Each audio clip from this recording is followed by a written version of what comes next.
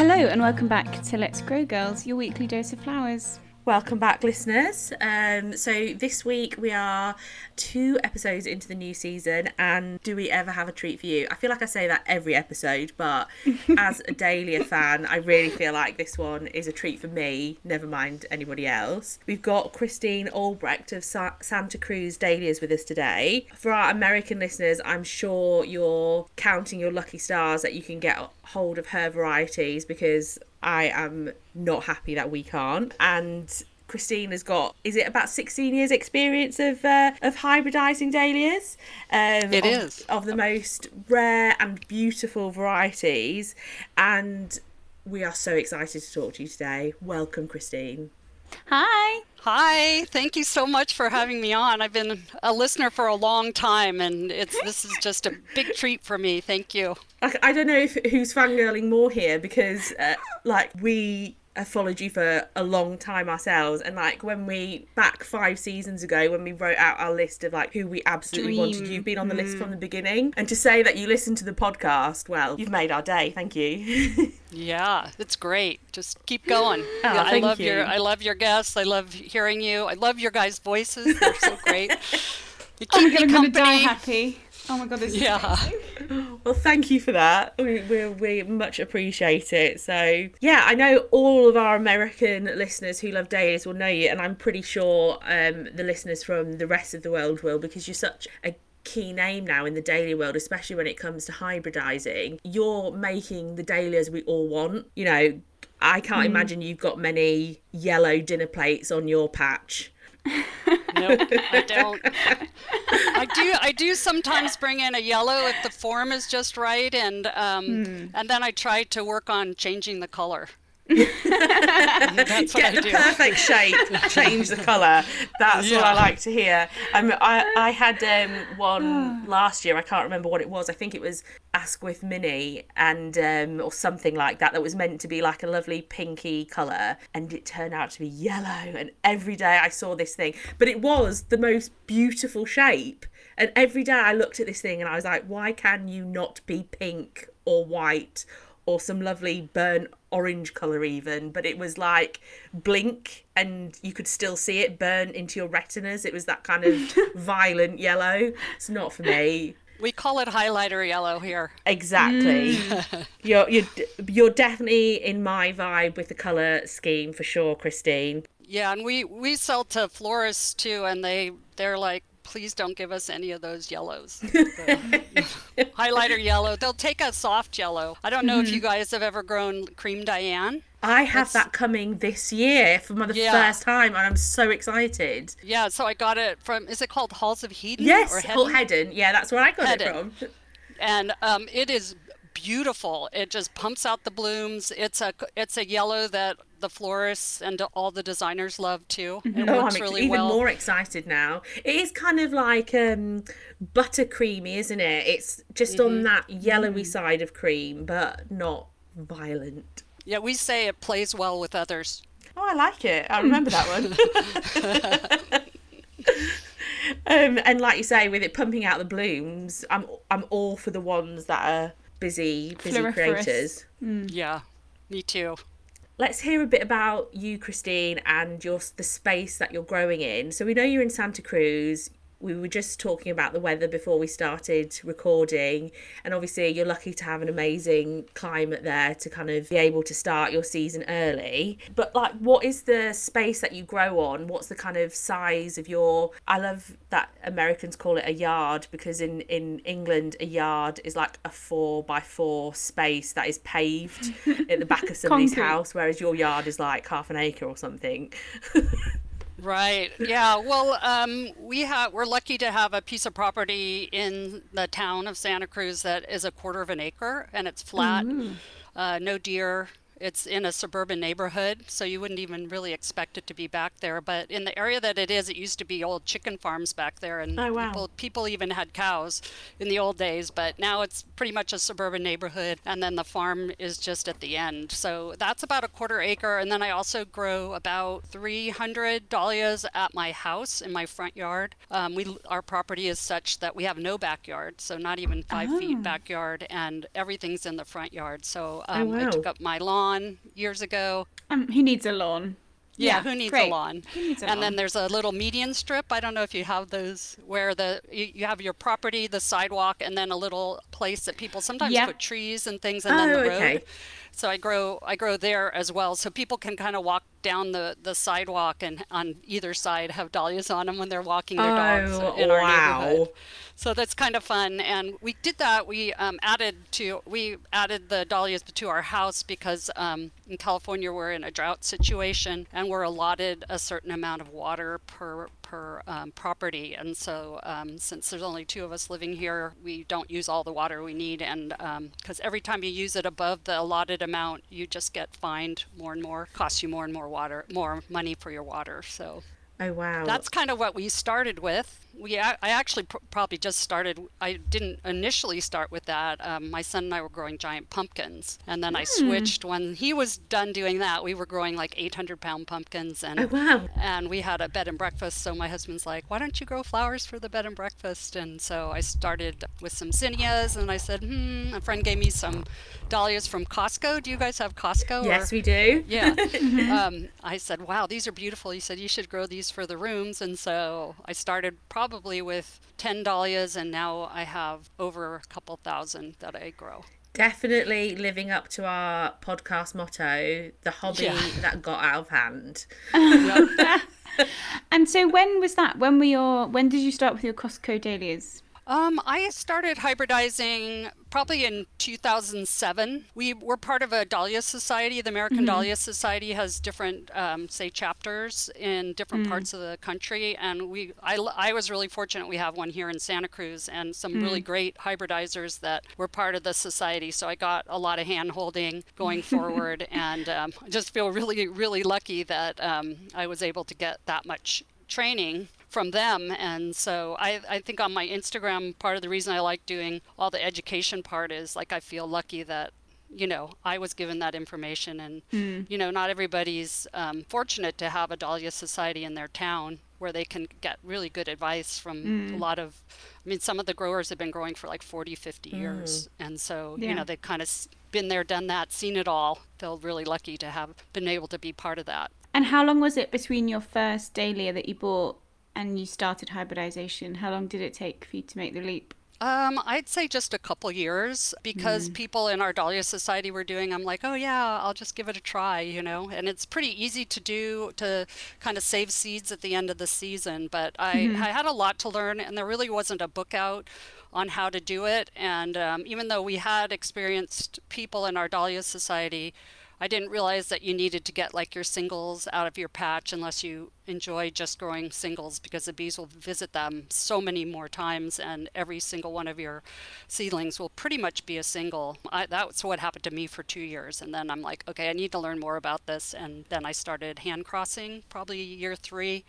Got 3 seeds my first year, 2 of which were nothing, and one was Kay's Cloud, which is a large bloom. So I really lucked out because there were only 3 seeds that year, and one of them is Kay's Cloud. I don't know how I did that. Beginner's luck. Yeah, it was beginner's luck, and it got me really excited about hybridizing. So, and then the next year I hand pollinated, and I had trouble getting the hand pollination going. And then I feel really lucky because my sister-in-law is a plant breeder, and she's like, okay, let's do this together. I can help you, understand this a little bit more. And I was able then to really understand where the pollen needed to go, what time of day is a good time to pollinate. I was covering my dahlias, the ones I was hand crossing, but there are lots of sort of tips that she gave me. You can save your pollen and dry it out and then use it, things like that that I didn't really realize that you could do. And she's really, really inspirational for me. And still, I called her this week. Okay, what about this? So it's Every nice day's to have a school someone day. You never stop learning these things. And so we can get an idea of your kind of like climate, because we have people from, it still blows my mind, but all around the world. You've had your last frosts, haven't you? Have you? Yeah, pretty much. I think next week is considered our last frost, and we haven't had frost here for probably a month. But, you always have to be expecting it, probably like you guys do too. It's like it's warm for a week, and then all of a sudden it gets cold again. Mother Nature likes to surprise us. Yeah. I do put my plants under, it's called row cover here, or what is it called? Cloth? Frost cloth. Yeah, Yeah. I put that over my dahlias until it's pretty much, I took it off yesterday, so I'm Bold. pushing it a little bit, but it doesn't, the weather looks really good for the next week, so I'm not concerned. Yeah. And what are your kind of like summer highs? What sort of temperatures do you get? We rarely get over 100. I would say our average temperatures are in the 70s Ah, that's still pretty warm. to 75, and then we do get some hot days, rarely over 100, sometimes into the 80s. In fact, last week we were 88, so it's hard to tell sometimes with the weather, but we typically get fog until about 1 o'clock, and then the sun comes out. So it's kind of, the dahlias kind of like that. They grow super well in San Francisco, and we're about an hour south of San Francisco, and they get more fog than we do, and the dahlias are just beautiful up there. If you ever are in San Francisco, you should go to the Dahlia Dell in Golden Gate Park and see their beautiful dahlias there. The colors really shine when you get a lot of fog and kind of overcast weather. So you guys must get some really nice colors, don't you? Get a lot of fog and rain? Not so much fog, but yeah, we're familiar with rain. And cloud. Unfortunately. And grey skies. And grey Yeah, so skies. your colors must be really beautiful because, sun can really wash out colors. Yeah, I think that's why like the UK always looks so green in pictures, because it's always so overcast. But I mean, it's with climate change. Obviously, we're seeing warmer and warmer summers and less rain. Actually, this has been a really dry winter for us. I've had to water the tulips this year because there's just not even been enough rain to sort them out. So it's changing, but yeah, I mean, I just love the colours of the dahlias, whatever the weather, really. I remember listening to one of your podcasts that you love pink, so do I. Yes, God, pink's you- number one colour, absolutely. Yeah, my friend Jan, who works with me in my garden all the time, she's like, Christine, no more pink. You can't have enough pink, there's no such thing. I know, that's what I say. There's just so many shades. I know, and they can kind of go into peach too, which is beautiful. Yeah, and I do not object to that peachy, salmon, coral, Hey, also the pink sometimes zones. you do, Nicole. I'm let's loving them let's all. Hey, Nicole, let's be honest. You don't always love the peaches. I heard you kind of have a few orange now too, and Oh yeah. do you don't know what ever happened to grow me. the little pond dahlias like Winky Lambrusco? Oh, we don't have that one here, but I love the That winky is the best ones. name I've ever Yeah. heard. Sorry, I say that think one more I'm- time. Just Winky say that. Lambrusco. I think I got it from Halls of Hedon. Oh, did you? Yeah. So you Guess who's should check adding it to out. her order tomorrow? Mine haven't come yet. Oh, Nicole, you're going to buy an orange? Are you going to buy an orange? Well, I mean, I'm baby Googling dahlia? it now whilst we're talking. Okay. It's like one of the smallest ponds, so it's just a little pop of orange. I mean, Well, I know look, I'm buying if- it. sorry, 1 second, Sarah. If Christine tells me to get a dahlia, do you think I'm going to disobey her? Just let's be clear. Queen of Dahlias told me to get Winky Lambrusco. It's coming home Yeah. with me. Halls ahead and getting a phone call tomorrow morning. It'll look really Emergency pretty order. with your orange that you just recently bought. Yeah, I've got some kind of different ones like Copper Boy, which is, in that orangey zone. And then I got one called Brown Sugar, which is kind of a dark orange. So I haven't gone too, crazy, although I did get one for my garden for a pot called Totally Tangerine. Like, I just lost it and just went all out orange. Are you feeling okay? I know. Do you have I know. COVID? Everyone kept saying Totally Tangerine is lovely. And I thought, do you know what? I'm just gonna bloody get it and decide for myself. I'm worried you've hit your head. Yeah, I'm growing brown sugar for the first time this year. We can compare. And I'm excited because I'm hoping to hybridize a brown dahlia. That's my goal, one of my goals. So I set up some hybridizing goals, and one of them is to go into the brown because typically, at the dahlia shows and the American Dahlia Society, they're really about really pure color, and they don't like the complex colors that a lot of designers and florists really like. I'm trying to do brown because I think that would be great. Like there's a rose called Coco Loco. Oh yes. Guys, those look so beautiful with people's skin colors. Yeah. And at the start of this season, we had India from Vivain talking about irises, and some of her varieties that we loved the most were brown. And I found myself saying to myself, I don't know why I never wanted a brown flower before, but I want this brown flower. Yeah, I think it could be really popular, and it's sort of a color that's not out there in dahlias, but brown sugar is getting a little close to that. There's one called High Suntan that's kind of an orangey brown. I think it might be hard to muddy it, because I was reading in a book that was published like 50 years ago, and they were trying for a brown dahlia too. So I don't know if it's even possible. You could be the first. Could be fun to be the first, but that would be fun. But yeah, I mean, I think I'm just gonna stick to the mostly pink with a couple of different ones. I think what swayed me is I don't know about you, but you get to see so many different things on Instagram that it kind of opens you up to think maybe the thing that you really hated is actually something you want to give a go. I don't know, it does something to your brain, doesn't it, when you keep seeing the orange ones. Like, I saw this picture of somebody, it was a French grower, holding this massive armful of Sandra and Sylvia. I don't know if you have those ones. One is like a hot pink and the other one's a hot orange. Oh, wow. And I was just like, why do I love this so much? Nicole, this is fruit salad. All these years, Nicole gives me rubbish, sorry, swearing, for loving orange and pink. And now here she is acting like it was all her original idea. No, it's not my original idea. You've worked on me for so long. You've broken me. You've finally broken me. But orange and pink is the way keeping, forward, man. holding back reservation until I've grown them and seen them with my own eyes. We'll see. I think that's good. It does seem like a lot of dahlias have a yellow undertone in them for sure. And I know that some designers just really don't want that in the dahlias that they're using, say for a wedding or an event. They'll just say, I'll take that one as long as there's not any kind of yellow undertones. There are people that are really kind of purists when it comes to yellow too. So. Because I'm growing this year, I've tried to get it for the last 2 years and have either had the wrong tubers or something's happened to the tuber. But Breakout, sorry. Yes, Breakout. Yeah. Yes. And, I love Breakout. And that's got that gorgeous, like, almost cafe au lait type colouring, hasn't it? But that's got that yellowy undertone in the middle. Yeah, it's okay though, I think, because the designers all thought that was okay. And my friend Jan is pretty careful about the yellow too, and she's like, oh, that one's beautiful. It's kind of a short plant though, so I always plant it on the ends of my rows because it can get kind of overshadowed by any of the ones that go to like 4 or 5, even 6 feet tall. Some of the varieties. Oh, that's funny. You think with such a big flower, it'd be a big plant. Yeah, we have that song. Do you know that song, Breakout? No, it's called Freak Out. I'm going to be hearing that now.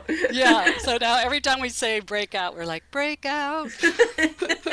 Oh, I love that. Oh, yeah, that's another one I'm really excited about seeing this year. Going back to the hybridizing, I mean, talking about the yellow actually and hybridizing, are so many of them with the yellow tones? Like, I'm not really very scientific, but is that like a dominant gene in dahlias? Those kind of reds and yellows and oranges, they always want to come back if they get half the chance. Yeah, I mean, I think that's an easier color to hybridize for. The harder colors are like the burgundies and the reds, actually. Okay. So you've got whites and yellows that are pretty easy to hybridize for, and then it goes into oranges and reds, and then to the burgundies. Those seem harder, but it's not that difficult to get a burgundy if you're crossing, say 2 burgundies together, because there's a lot of genetics for burgundy in those two. But it wouldn't be uncommon to get a yellow out of that cross either. Oh, wow. Oh.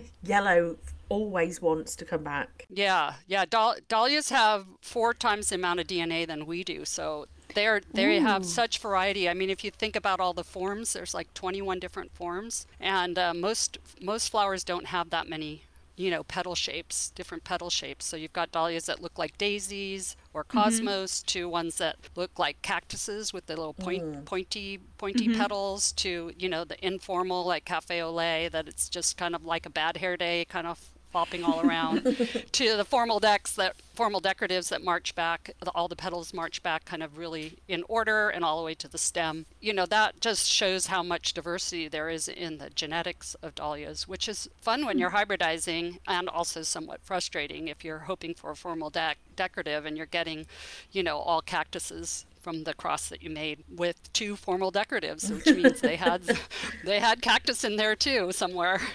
So yeah. It's kind of fun. It's like Christmas every morning when you wake up when your seedlings are blooming, because they're ones that aren't out there in the world, ones you've never seen before. And I usually let them bloom at least 5 times or more, and then if I don't like them, then I usually remove them.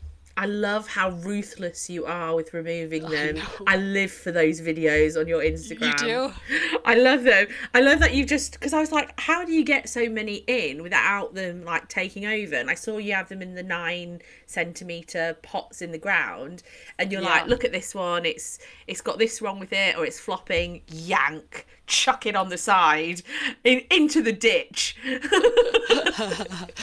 I know. I was doing it's that. It's so brutal. I love it. People are like, oh, don't do that, you know. So then I'm like, oh, maybe I shouldn't do that on Instagram. Carry on. Oh no, I love it. You do? Oh, good. Okay, I'll do it more. Yeah, you have to get rid of like 95% of what you're growing. I mean, it's just how it is. I mean, they're beautiful. A lot of times they work really well for like even for designers and florists, but if it's not part of your hybridizing goal, or where you're hoping to push the color, you know, and there's already, say, a lot of oranges out there that kind of look like that, I mean, it wouldn't make sense to necessarily introduce that one. Yeah, you don't want to create another orange ball-shaped dahlia, do you? You're looking for a different one, or a stronger one, or a slightly better petal shape, or a more floriferous one, because you could have the most beautiful one and you get like 3 every week, 3 flowers every week from it, and then it's not worth it. Do you grow Miss Samara? Like, I love that one. The color is just beautiful on it, but I think I got like 6 flowers all season. Oh no, that's no. Throw it in the ditch. Yeah, I know. But as a hybridizer, I'm like, that color is just amazing. Who can I cross it with to get more bloom count, right? To get that going, and but maybe hopefully save the color, because the color is just beautiful. That's a shame. So sometimes I do that. My sister-in-law says, well, try it for like 3 years and then give up on it if you can't push it in that direction. So I'm like, okay, I'll try that. So I'm trying Miss Amara this year. Well, fingers crossed. Okay, well, getting to the hybridization, obviously we can't go into as much detail as your wonderful book, which we will talk about later, but we do plan on interrogating you just like a little bit, well, maybe a lot, about your hybridization. And so we firstly wanted to sort of ask, so like, what would be the first step? Is it planning your breeding patch, or... Yeah, you would probably want to think about your hybridizing goals. So like Nicole might say, well, I want a pink dahlia. I haven't seen a pink dahlia in a palm before that I really like. You know, there's only 2 out there, and they really don't really match what I would picture a perfect pond to be in my bouquet. So you might, you know, start by doing some hybridizing goals. So set some goals, like maybe a pink palm. So how do I do that? I would get the best, closest pink palm and maybe try to cross it with another pink palm to see if I can get a different color. Or if you have a pink palm like Winky Lambrusco, it's a very kind of a very orange palm, but it's really, really petite. But you want to do a light orange, you might want to cross it with a white, because a white, like, I don't know if you have Little Snowball or Bowen. Oh yeah, I think we've got Little Snowball. Yeah, so you could cross those 2, and that might kind of pale out the orange to a better color that you'd like to work with. So those are the kinds of things like I'm thinking about when I'm crossing. It's sort of a crapshoot in a way, whether you're going to get what you want. But you just keep trying. Hand pollination, you get a little closer to your goals as opposed to just letting the bees, you know, pick whatever pollen willy-nilly. But that works really well. They're very efficient at their jobs. They probably visit the bloom 1,000 times, where if I'm lucky, I will do the same cross 3 times on my cross. And, you know, it has to be the weather has to be just right. It can't be wet and dewy because then the pollen won't be effective to work with. You know, I usually watch when the bees are out, like, oh, the bees are out now, because our weather, we've got the cold morning weather, so really afternoon is best for me to do my hybridizing. So those are kinds of things so you would start with your hybridizing goals, then you would probably bring in the dahlias, try to shop for the ones that would best suit your goals, and then if you really wanted to push it quickly, you would do hand pollination. If you were happy to get whatever, you would let the bees do the pollination.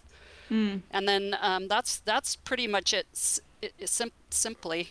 Well, when you first started, did you have a goal, or were you just having a little play to begin with your first year? Yeah, the first couple of years, I just let the bees go willy-nilly in my patch. And the problem was I had singles in my patch as well. So I had like little snowdrop, the ones that look like daisies or cosmos. And their centers are huge. Like there's so much pollen in there. The bee doesn't have to crawl into a petal. He just lands right on the center, picks up a ton of pollen on its legs, and then just goes and spreads it through the whole patch. I was all really its ugly open faces everywhere. Yeah, I mean, if that's what you're going for, it's like great. But if you're going for a fully doubled, you know, one that has a lot of petal count that goes all the way back to the stem, you're going to need to remove those from your patch before you allow the bees to do the pollination, if that's what you want, because the first 2 years I got all singles, and it was really frustrating. Hundreds of seedlings planted and taken care of, and then they were all singles, and it wasn't what I was hoping for. So I was sort of naive and new to it at the time, and I've learned a lot. And there wasn't really a book out that kind of spelled it out either, and you had to learn through your Dahlia Society, which was a good place to start, but a lot over the years, and learned that, you know, taking those singles out is a good plan if you're going to let the bees do it. If you're hand pollinating, you could have a lot of singles in because you're protecting your bloom with those organza bags, or, you know, some kind of bag that you would put over so the bees can't visit the bloom at all. So are you bagging the ones that you're particularly wanting to cross now? Yeah. So I'll just put the bag over like 3 blooms on the plant. You know, you might have to wait weeks before the pollen's showing, because you want to bag it when there's no center showing, no possibility for a bee to get in there. So sometimes they're just green buds when I cover them. I mean, sometimes a little bit past that point because there's still no pollen and no bees can get in there. But typically, yeah, I wait and bag them at that point, and then wait for them to bloom, and then I have an idea of what I'd like to cross. But what's kind of tricky is the pollen has to be ready when you want, and your stigma or the other one that you're crossing to has to be ready at the same time, which is kind of tricky sometimes. Bagging a few helps, and then having a plan B is always good. Like if these two aren't ready, well, let's see who's ready, and maybe that would be a good cross too. I like that. I feel like in my head, a lot of your life feels like a game show. I feel like with the whole, like, just ripping them out if they're not doing it for you, you should run it like an X Factor segment. Like, you know, you've not made it past the judges' houses, you're out. And then now this final part sounds like a dating show. One that I would love to watch, personally. Yeah.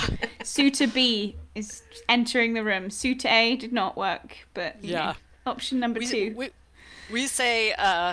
Bloom A is visiting Bloom B. Oh. You know, they've got a visit going on. Going on a date. Yeah. And when you're hand pollinating, I think I know what you mean, but just to be clear, are you going in like with a paintbrush type method and extracting one and painting onto the other? Exactly. Yeah. So what happens is the center shows the pollen parts. I mean, on singles, you can have like 100 potential seeds in it with the potential of a lot of pollen, where, say, like with palms, you might have the potential to have 3 seed in there. So you have to take the pollen with the paintbrush, close that bloom up after you've taken the pollen, and bring the pollen over to the one that you want to cross. And the stigmas look like a Y, like this. And you have to paint the pollen right in the middle of the Y. And that way, when the stigmas are looking like this, it means they're receptive to pollen and ready. So you have to look for those kinds of things and try to place the pollen in the correct spot. nerve-wracking it sounds like. I don't know. It's pretty. Like I'd be it's worried pretty I was fun. going to drop the paintbrush, or That happens. That happens. Yeah. And then you have to keep the paintbrush clean. So then after you make that cross, you have to clean it, and then otherwise you could be spreading pollen you don't want to the next cross that you do. I mean, I have probably 30 paintbrushes. So I have a dirty cup. It's like COVID, kind of like a dirty pen and a clean pen. And is there any particular? I mean, obviously you're waiting for the flowers to be at that right stage, but do you find there's a better time during the season to do the crosses, or can it be any time the flowers are open? It really can be any time, and that was something I didn't realize, that you could start pollinating and hybridizing with your first blooms. It's easier in the later part of the season because we have less sunlight and the blooms have less petal count and they pop their centers more readily. And so it's a good idea probably to kind of do both, I would say. Hedge your bets. Mm-hmm. And are you using, you said earlier, you kind of picking the varieties to kind of get the right colour or shape that you want. Are you usually using bought varieties or like your own established varieties, or are you using ones from the new seed patch, from the new seedlings patch? Right. I do both. I do both of what you said. A lot of hybridizers just tend to keep hybridizing like against their own varieties, which can be good too.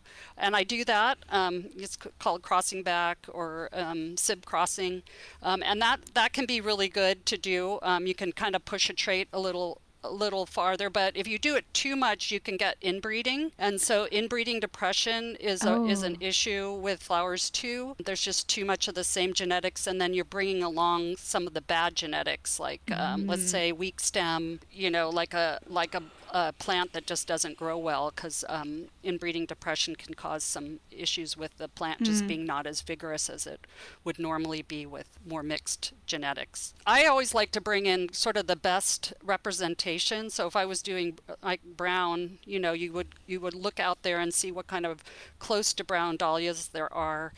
I might have one that I'm working on, and I might take that brown dahlia that's someone else's and bring it into my patch and then cross it with the genetics that I'm working on, because it's better to bring in some new genetics at least from time to time to keep that from getting the inbreeding depression that you might get. That's so interesting. It sounds like you've had to get quite into the science of things. Yeah, I have, and I'm not a science person. I was a art major in college. Hence the love of the colours, not so much the science.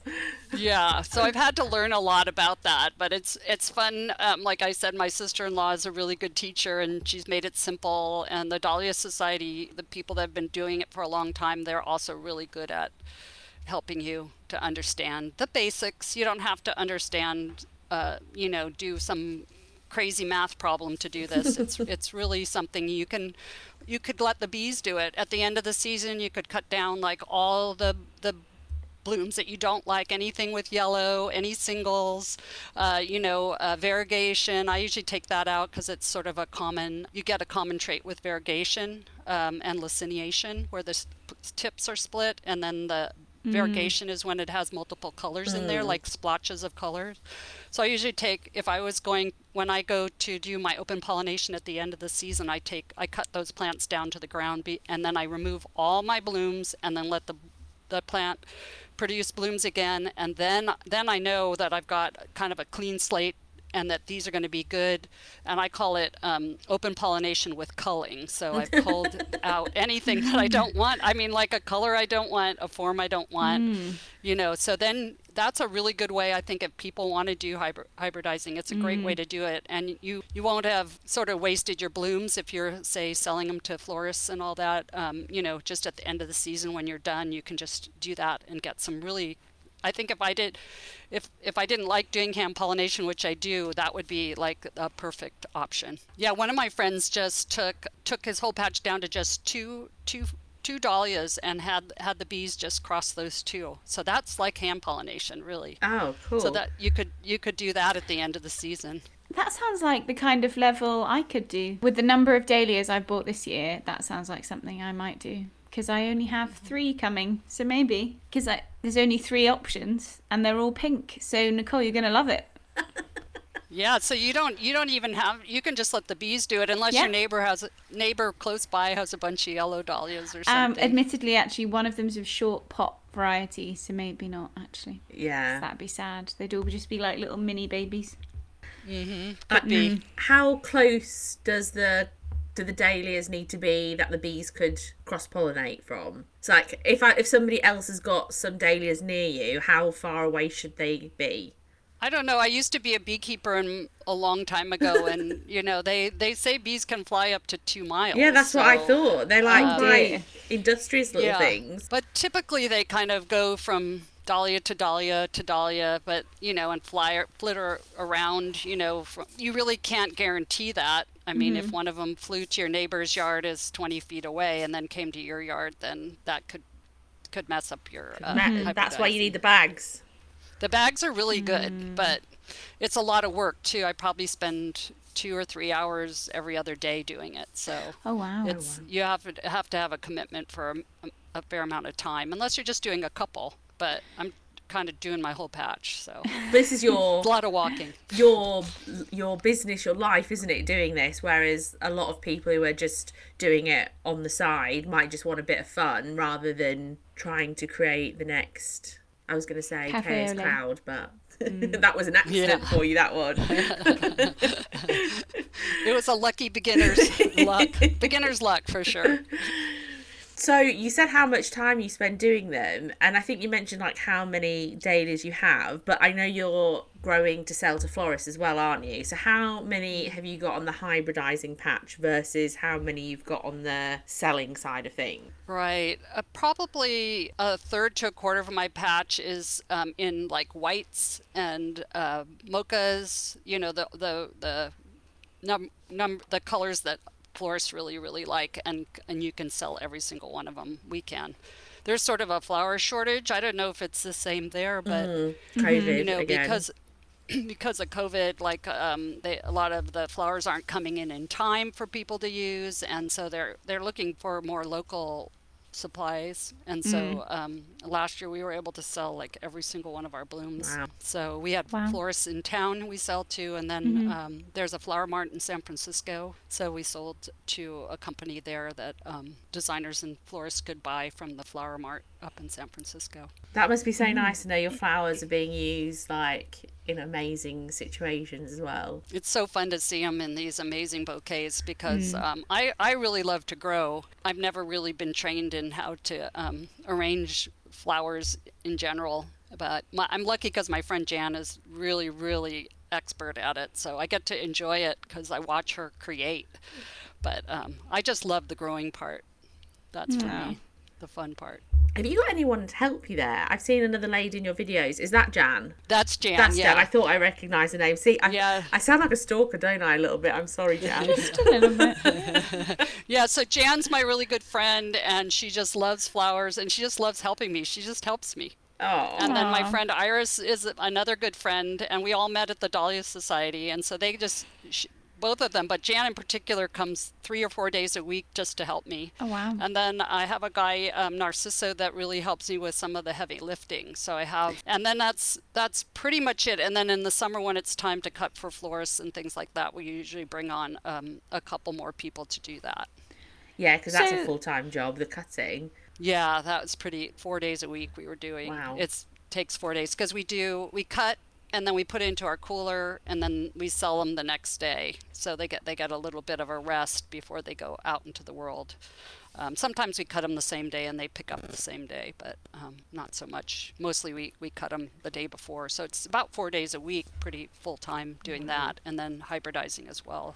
I'm still recovering from the fact that it sounds like 2 of your helpers have flowers for names, almost. Iris and Narcissus. Jan. Oh, Narciso, yeah. Narciso, right? Iris and Narciso? Yeah. I mean, you should start a band with your flowery people because... I know.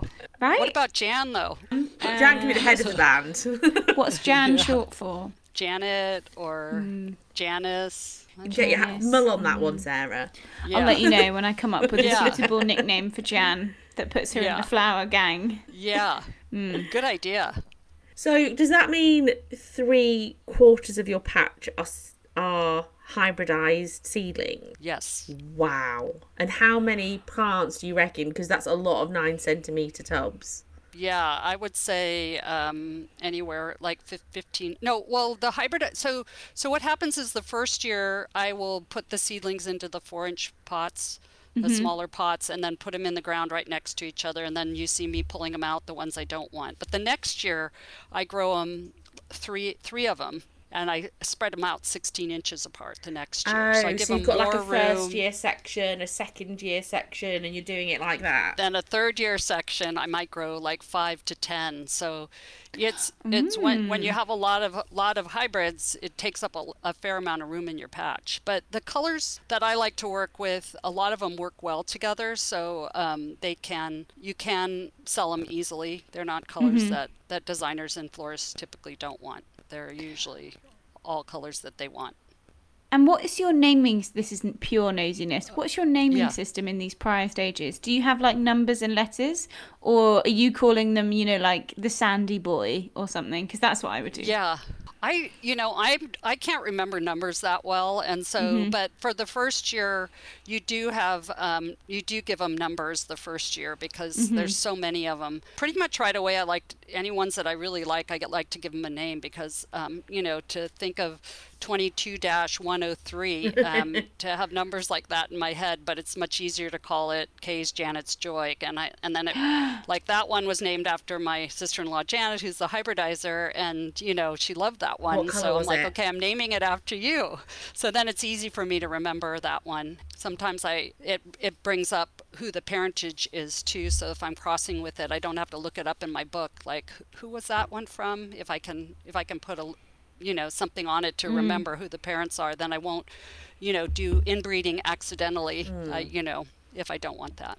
And the KA is obviously your initials is what you're starting each one of them with. And that, I guess, is to, make it really clear, but also so you don't accidentally name it the same as one that's already registered. Is that right? Yeah, exactly. Both those two things. And then there's a classification book for the American Dahlia Society, and then all your hybrids get listed together. Because sometimes, because I show the flowers too at Dahlia shows, sometimes it's frustrating. Like you have a hybridizer that you really like, but then they don't have a front like KAs or CG or people like Clearview or something like that in front, and you're just not sure who the hybridizer is, and it's kind of hard to look it up and figure it out. So it's a way to make it kind of simple. So if you like a certain hybridizer's varieties and they all start with, say, Clearview, then like those are all Clearview, and you like what you've gotten from them in the past, you like their colors or whatever, then you can just kind of shop that way too. It makes it a little easier. Because it's going alphabetically, right? Oh, in there, yeah. So all mine are all together in the classification book. So all the KAs. Yep, it's alphabetical. Yep. And you're going to show as well. That's exciting. I love a dahlia show.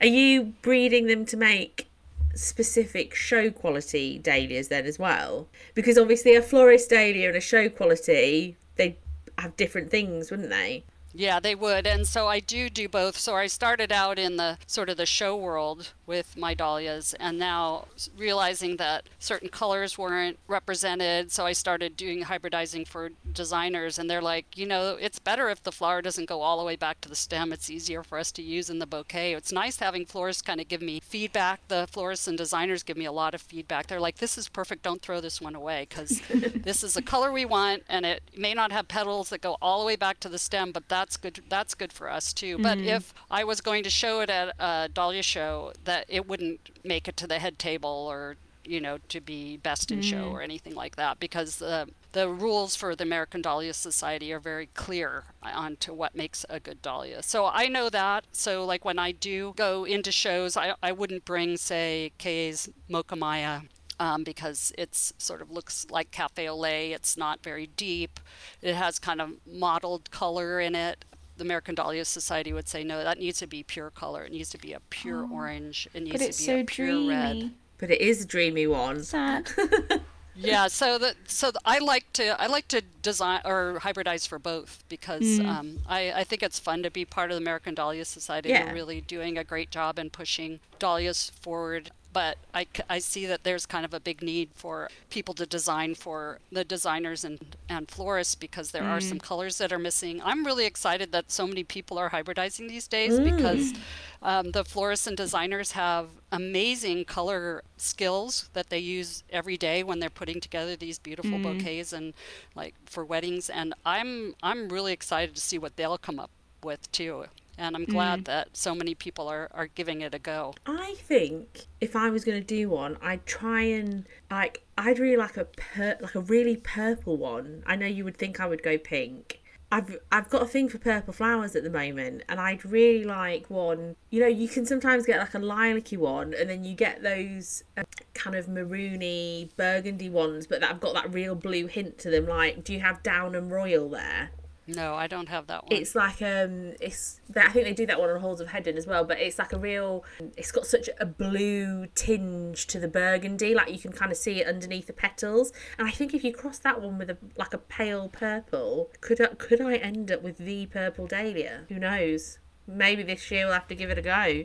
Yeah, you should. I mean, just try with 2 that you have in your garden and see what happens the next year. It's so fun to grow seedlings because they're something you've created, and you know, that's how Cafe au Lait and all of them started, were from seed. So you know, it could be the next, like you said, the next perfect purple dahlia.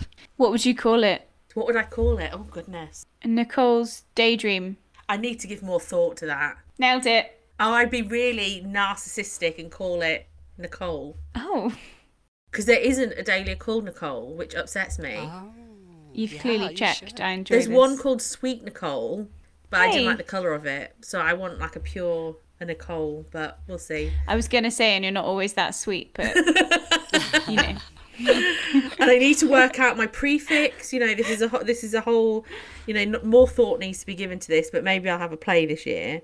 I honestly feel like we could talk to you for 100 years about this hybridisation, but I don't know that everyone's going to want to listen to 100 years of us grilling you.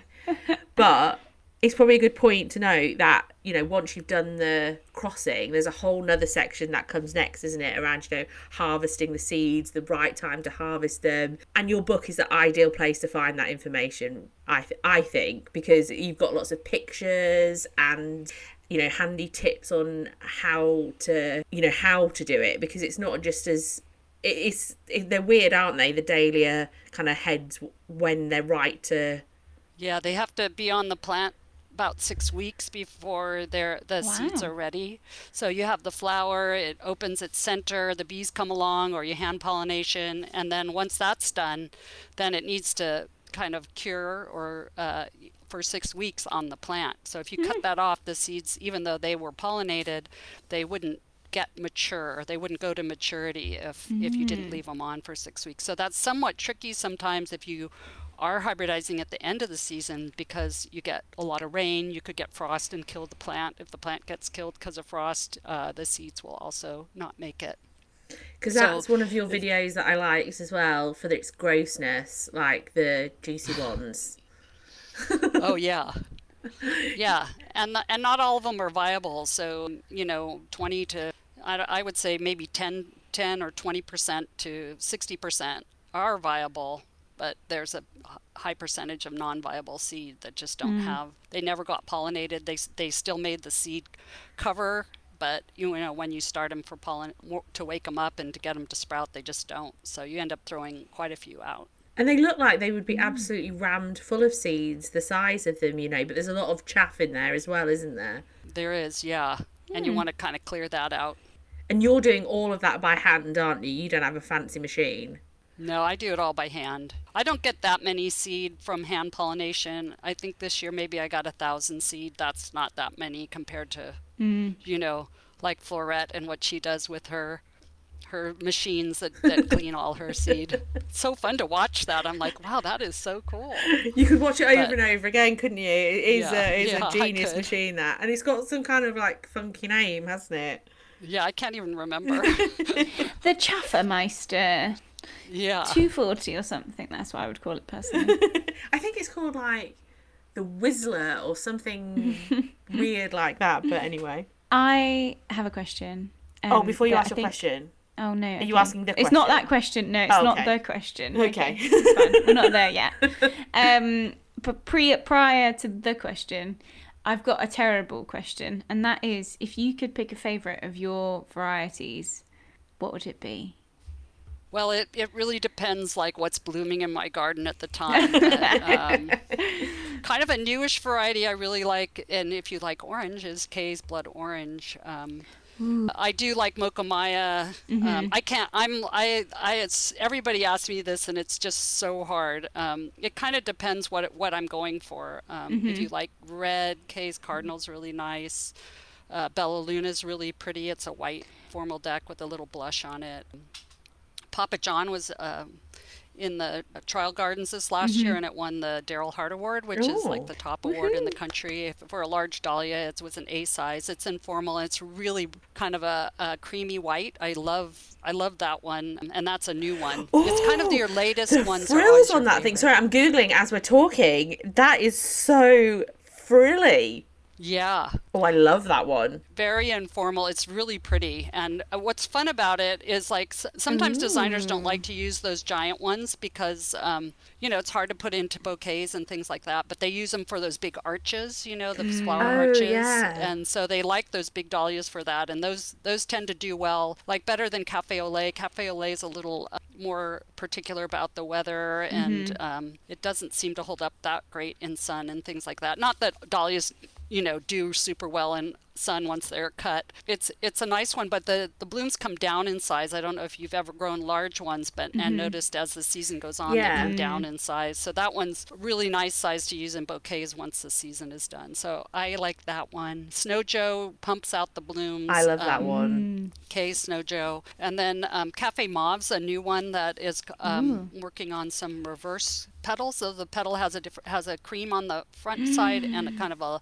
lavender or mocha or mauve color on the other side, a kind of almost raspberry color. So that one's amazing. Really kind of fun. It has some genetics from Cafe au Lait, and so it can be kind of perfect at times and then kind of wild and a bad hair day at other times. So I really like Champagne as well, of yours, KA's Champagne. And the other one that I really like, and I was interested to know if she's your grandma, KA's Grandma Sib. That's my mom. Oh, your mum. Okay. That's my mom. And I said, Mom, it's your turn to name a dahlia. You can name it whatever you want, And I thought maybe she'd name it Sybil is her name, or Kay Sybil. But she goes, I'm Grandma Sib. So I go, okay, you can name it Grandma Sib. I love she's that. a great grandma as of last month, too. Oh. So she's... And that's such a cute picture of her on your website of her holding them. She looks so proud of her dahlia. I know, she's really proud. She's like, and I'm sending it to the trial gardens this year, so she's all excited. Like, I wonder if it'll do well, because Papa John is named after my dad. Oh. He passed away when I was like 21, so I'm like, I gotta name a dahlia after him. And so she's like, well, you named one after Dad.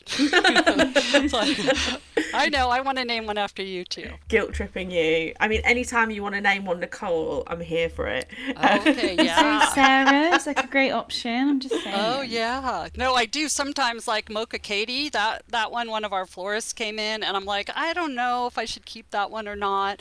And she's like, no, this is the colors that we all are looking for. You have to keep it. I go, okay, I'm keeping it. I'm naming it after you. Oh, that's cool. That's cool. And my other last favourite one, and just for its sheer size, is KA's Khaleesi. Yeah. That is nuts, the size of that thing. Yeah, when I first saw the bud coming off the seedling, it was 3 inches across. I'm like, are you kidding me? And then my son and I were watching Game of Thrones together. I don't know. I wondered if that's where it had come from. Yeah, and he and I said, well, it's your turn to name a dahlia if you want. He goes, oh, we should name this one Khaleesi, like blonde, powerful, this big, white color. Right color. And so people are like, Khaleesi, but if you watched Game of Thrones, I was there with you. I was there. Love it.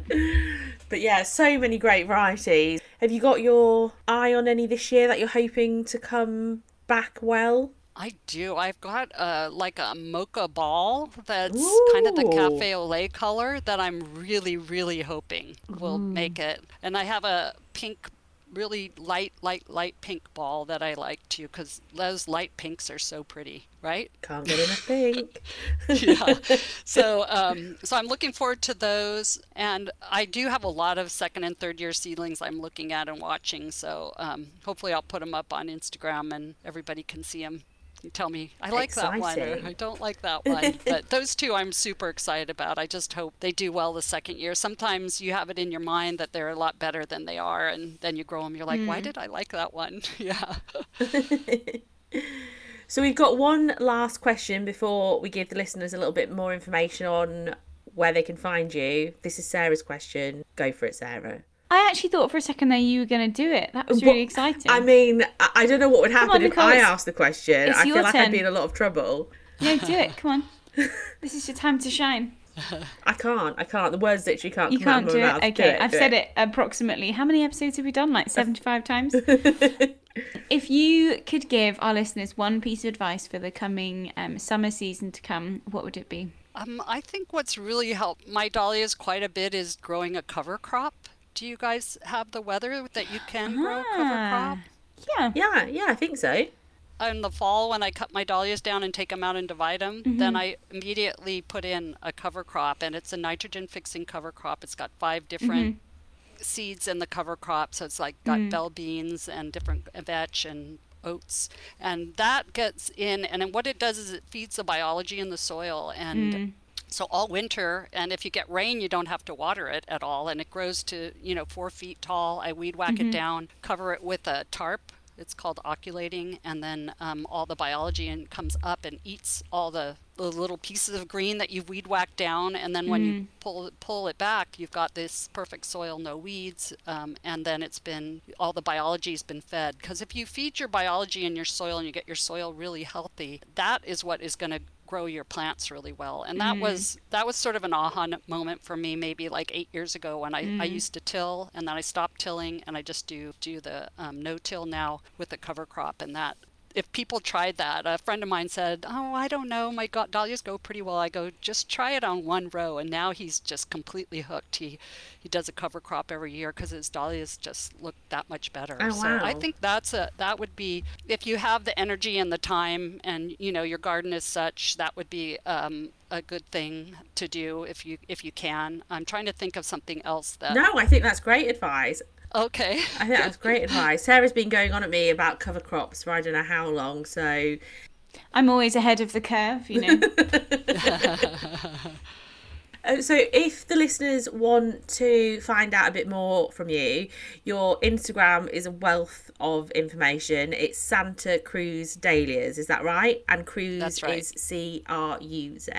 And if they want your book, it's called, I'm going to get this right, we've written it down, Dahlia Breeding for the Farmer, Florist and the Home Gardener. Is that correct? That's right. Yep. And it's available on Amazon in most countries in the world. And if you can't find it on Amazon, you can download it on the Kindle app. Thank you. Yes. Oh, that was Thank you. that was impressive, Sarah. Me, Stalk, our guest. You've got like a sales spiel No. going there. Do you sell the book as well directly? Can they get it from your website? I don't sell it directly. No. I mean, if you were in town or something and I was having like a pop-up sale, like I had a pop-up tuber sale, I usually put my books out then, but I don't do that. I it's just a lot of work, collecting that, Yeah. the credit cards and shipping things out, and You've got dahlias to tend to, not books to ship. yes, yeah. I know. I just don't have a big crew, so I'm working every day Yeah. myself. So And you've just done a little dahlia sale, haven't you? Mm-hmm. And they're not like a regular thing that you do, but you do have other farmers in the US that grow your varieties for selling, don't you? Yeah, Stonehouse is the biggest one, and she grows cuttings, so you get sent little plants, Oh, cool. basically. And then there are other people that have gotten the varieties and are now propagating them and selling them as well. And then I'm obviously asking for a friend, but are you ever likely to start stocking any growers in England? Just asking for a friend, not for me. So. Yeah, I don't really know how to do that. Okay. Well, maybe we need to start investigating this as a possibility. But I feel like it comes with scary certificates and some and paperwork involved. treatments and goodness knows what else. But maybe one day we'll work it out, Christine, and we can become your UK arm of KA's Dahlias. Yeah, I saw Kay's cloud in Germany, so got there somehow. Ooh. Yeah. Well, you never know. I mean, I don't want to say anything that's going to get me into trouble, but maybe one day you could be seeing a KA variety pop up here. Yeah, I'm sure. They get around somehow.